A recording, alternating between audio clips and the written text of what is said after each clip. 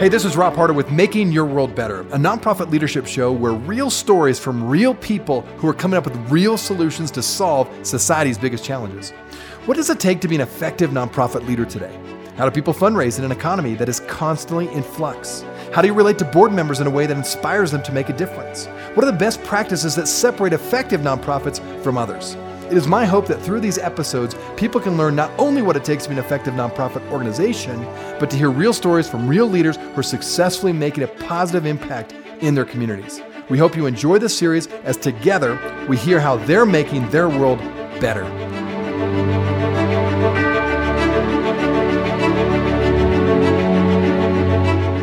Welcome to the Nonprofit Leadership Podcast, Making Your World Better. Today's guest is Schone Malliet. He's the chairman of the National Winter Sports Education Foundation and the chairman and CEO of the National Winter Activity Center. You're going to really enjoy hearing Schone today for many reasons. Number one, he's got a lot of experience in the nonprofit sector.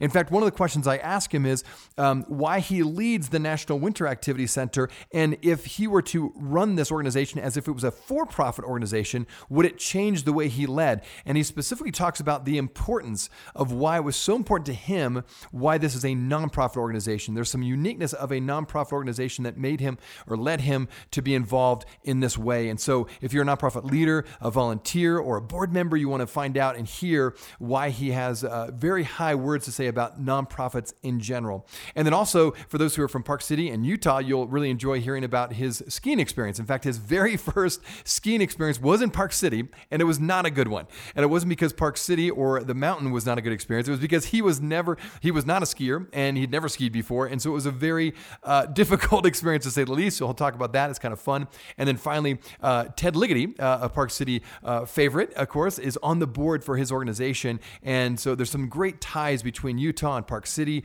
and with what Schone is doing nationwide. I think you're going to really enjoy, again, what he has to share about how he's leading an organization to impact the next generation of students.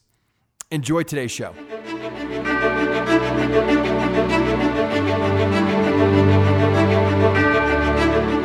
Welcome to the Nonprofit Leadership Podcast. We have a very special guest today, Schone Malliet. He is the chairman of the National Winter Sports Education Foundation and the chairman and CEO of the National Winter Activity Center. Schone is calling in through phone, and Schone, we're really excited to have you on the show today. Thank you, Rob. It's great to be on there. It's exciting, especially since my first experience with skiing actually happened in Utah, in Park City. Is that right? I didn't know that. Yes.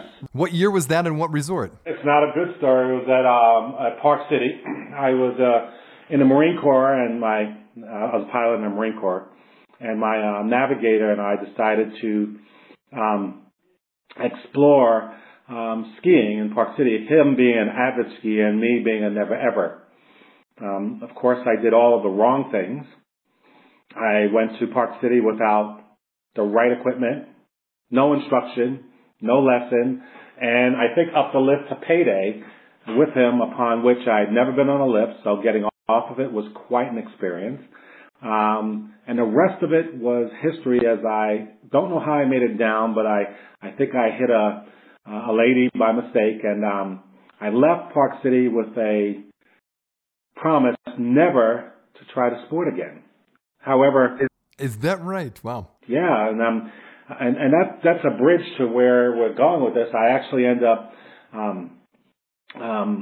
connecting with a ski club in Los Angeles, Four Seasons West, which is one of the NBS's 45 clubs, which helped to socialize the sport for me. And I, misery loves company. I continue to pursue the sport and the social side of it with members of the club, and from there, developed an affinity for not only the sport but for racing, and then to be a coach, and also to see how the sport and being outdoors can make a difference for people, especially myself, having grown up in the projects in the South Bronx. Well, that's what I think is your story is so fascinating. So yeah, talk about a little bit, talk about why you pursued this and why is it so important that you're offering programs and activities for kids today?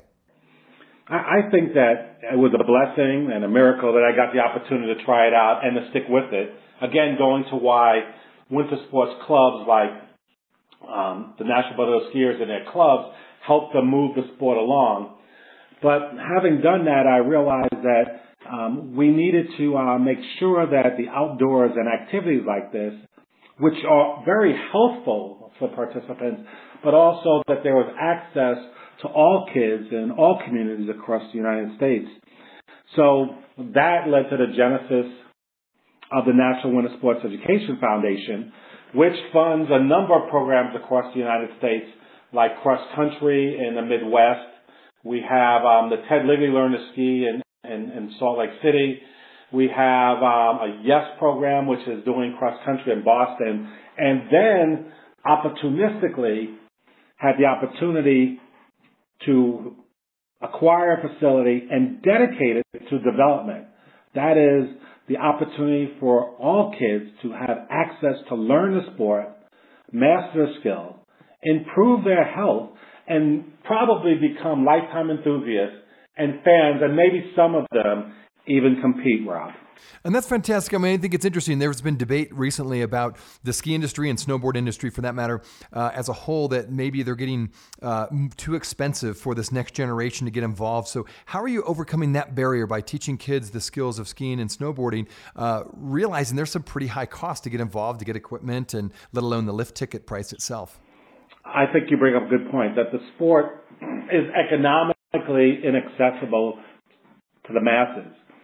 I look at us as kind of the entity that kind of has destructive/constructive innovation.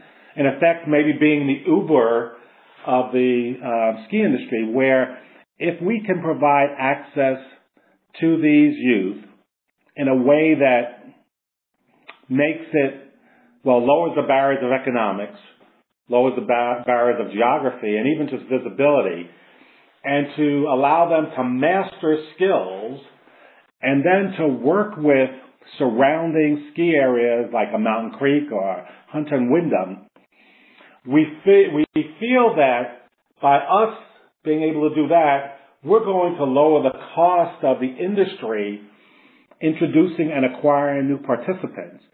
And we hope that they will join us in making sure that this new population has a way to continue the sport, and as they continue to make progress, that they build into that process them at some point being able to afford that sport, working with partners in the industry. Those participants' own growth and development as individuals and families and throughout their careers. But at the end, Rob, we're creating new participants. We're going to improve their health. And we're definitely going to make sure that they have such an experience with their fans, not only of the sport itself, but of some of the athletes who compete.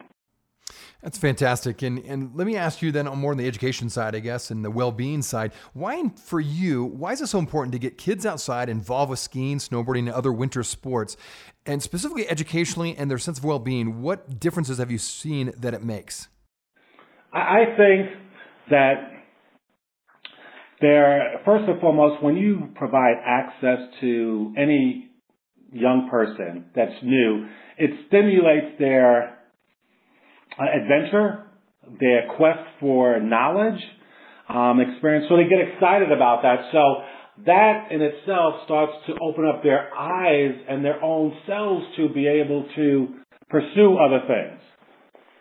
I think that when you have that, that actually changes or can impact the trajectory for youth in some of the choices that they'll make, given that we have participants from 6 to 17, that somewhere along the line, this is going to make a difference in their lives and their journey as adults and family members and leaders. Good stuff. Well, and you started, ironically, talking about your connection with Park City, and I'm glad that you didn't give up on skiing or winter sports. But I do want to ask, for those who are listening from the Utah and Park City area, I understand there is a tie with Ted Ligety, Park City's own. We're very proud of him, and the work at the National Winter Sports Activity Center. What is exactly the tie, and what would people in our area be excited to hear about this center? Oh, I think that Ted's been an incredible board member, along with all our board members, in helping us to make sure that we create the right processes and programs for sustainable experiences. I think Ted, as an athlete, an Olympian, as well as a board member, brings a unique perspective of how great the sport can be as a competitor, but even more so, just being able to try that out. I think that Park City is always a special place in my heart because I had my first experiences there, as I said before, but also that it's kind of the center, I think, for the sport itself, being that it's the home to the United States Ski and Snowboard Association. It's hosted the Winter Olympics.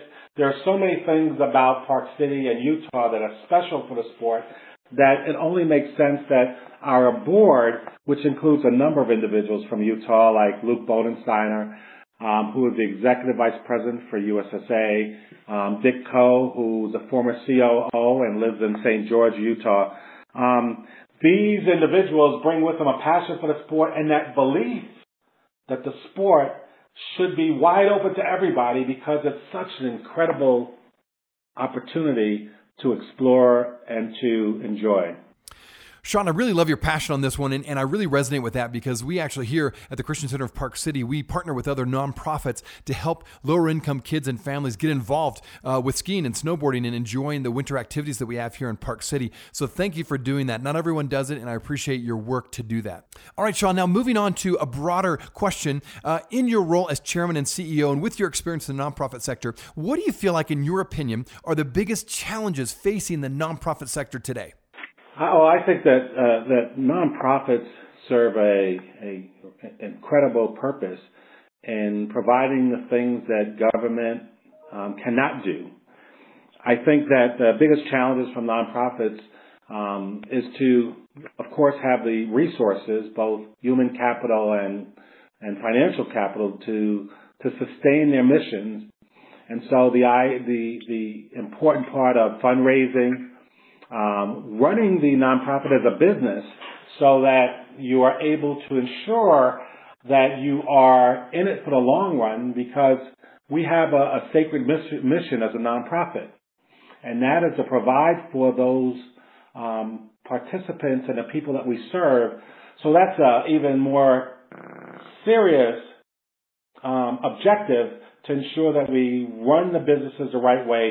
We do it with integrity and transparency, and we're constantly looking for ways to ensure that we're aligning our activities to what we're supposed to be accomplishing.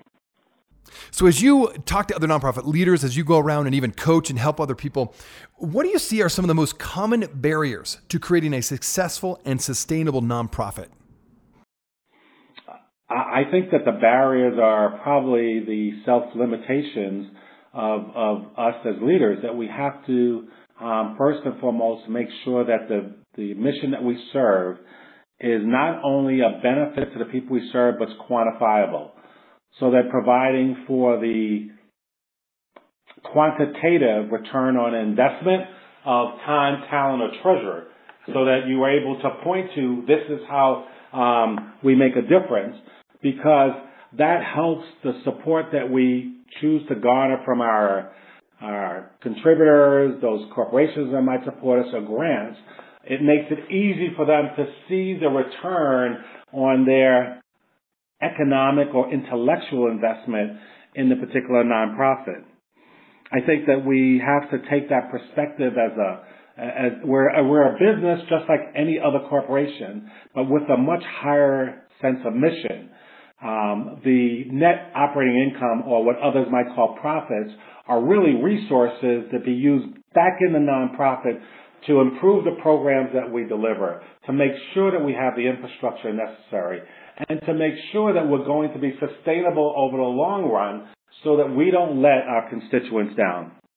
So I wonder about this. If you were to do it all over again and start the Winter Activity Center, if you were to go the route of a for-profit angle, in other words, if you were to start this activity center as a for-profit organization, would it be different? In other words, why did you decide to make this a nonprofit organization? Is there something distinct about the nonprofit sector that you wanted to make sure was part and parcel about this organization? Sure. I think it's my heart that at the end of the day, it's more important to me and to our team that we make a difference and use those resources to do that than to provide just a service for the sake of profits. And it depends on the motivation. And for me, my motivation is driven because I grew up in the South Bronx. I grew up in the projects. I would not be anywhere near where I am today if it had not been for organizations and entities like Boys and Girls Clubs, YMCAs, churches, and people who took an interest in me as an individual and as part of the society to provide me with some of the guidance and the resources that were necessary for me to get here. So it's natural for me, Rob. It's very important for me to align all of my skill sets, all of my energy with making a difference. I love that because, a lot of the people that we interview on this podcast have come out of an experience where they've been part of a nonprofit and they had such a good experience. They wanted to give back. So either in a role of a volunteer or serving on the board or perhaps even serving as an executive director or a full-time member of the team of a nonprofit. So now as we transition, you've talked about what it takes to be a sustainable nonprofit. What does it take to be a successful nonprofit? Let's talk about fundraising. Consistently the issue of fundraising comes up on this podcast. And so I'm curious for you. You've done a lot of different things. You've had a lot of experience in the nonprofit sector. In your opinion, what are the most effective methods when it comes to fundraising? I think that, fundraising is a critical part of what a leader and leaders need to do in nonprofits. The most critical part is to align your prospective contributors and supporters, their hearts with what we do.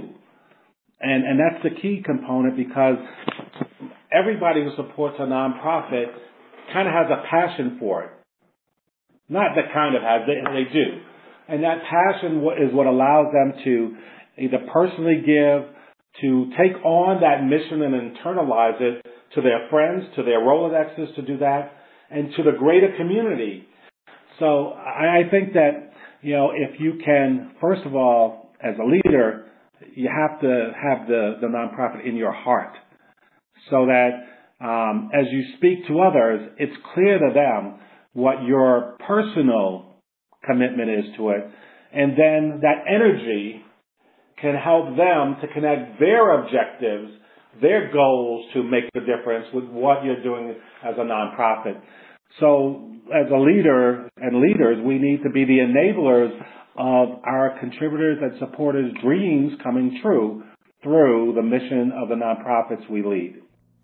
So as we think about fundraising and we broaden it out to this next generation coming up, the millennials, we've also had people on the show talk about how they're changing the way they do fundraising because of millennials and how they respond to fundraising or not.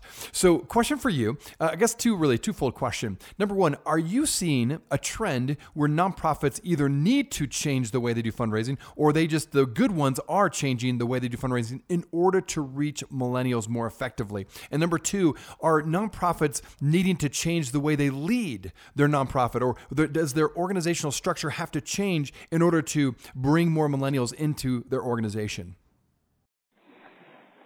Rob, I don't know about labeling any particular group, and the behaviors of them are hard to, I think, have a collective strategy. But I would say that as human beings, we all have things that are important to us.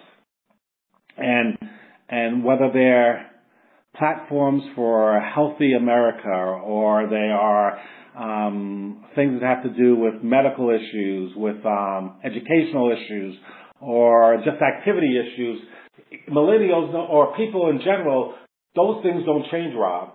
It may be that our communication with them has to change, but I would say from my staff here, there are a bunch of millennials here, what's consistent about all of that is that they believe that this is not a job, this is not a program, that this is a movement. And this movement is something that they can identify with in their own intellectual and emotional side, but allows them to, what I call it, protect this house. That this is their house, this is their nonprofit, and for them to act and be accountable and responsible for their particular nonprofit. And I think that's if that's new, then so be it. But it seems to me that it's logical and makes a lot of sense. Well, thanks for that. And, as you think about your own experience and as you look into the future, 5, 10, 15 years, what are you most excited about when it comes to the National Winter Activity Center as well as the National Winter Sports Education Foundation? Are you hopeful? Are you encouraged? What does the future hold for your organizations? I think as a foundation, we have a new leader, a new CEO, Constance Beverly, and with the board and those things, we continue on our metric to improve the life, health, and fitness of youth through winter activities. How we measure that is that our goal is to get to 100,000 kids per year in a sustainable fashion in winter activities. The National Winter Activity Center is a physical location. What we do is based upon what we brand under the name Elevate, E-L-V, the number 8, which is both an inspirational and an aspirational word. But we use that to connect our programs that on one side we have the Learn program and on the other side we have the Compete program.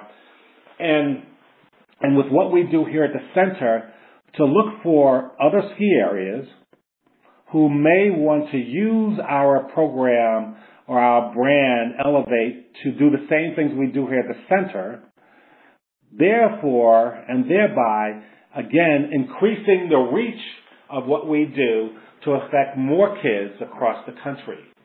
So as we do what we do here, we look for those opportunities in the Midwest and Northern California, Southern California, to partner with other areas to be able to deploy this program and approach to have that same effect. And that approach is to, one, provide for programmatic continuous instruction, healthy meals, the equipment and mentoring so that we're able to move and impact those youth so that they can go from never ever to expert. They can go from recreational to maybe another Ted Ligety, but then we create that opportunity, removing or lowering the barriers of access like socioeconomic issues, geography, or just the visibility to know that it's out there.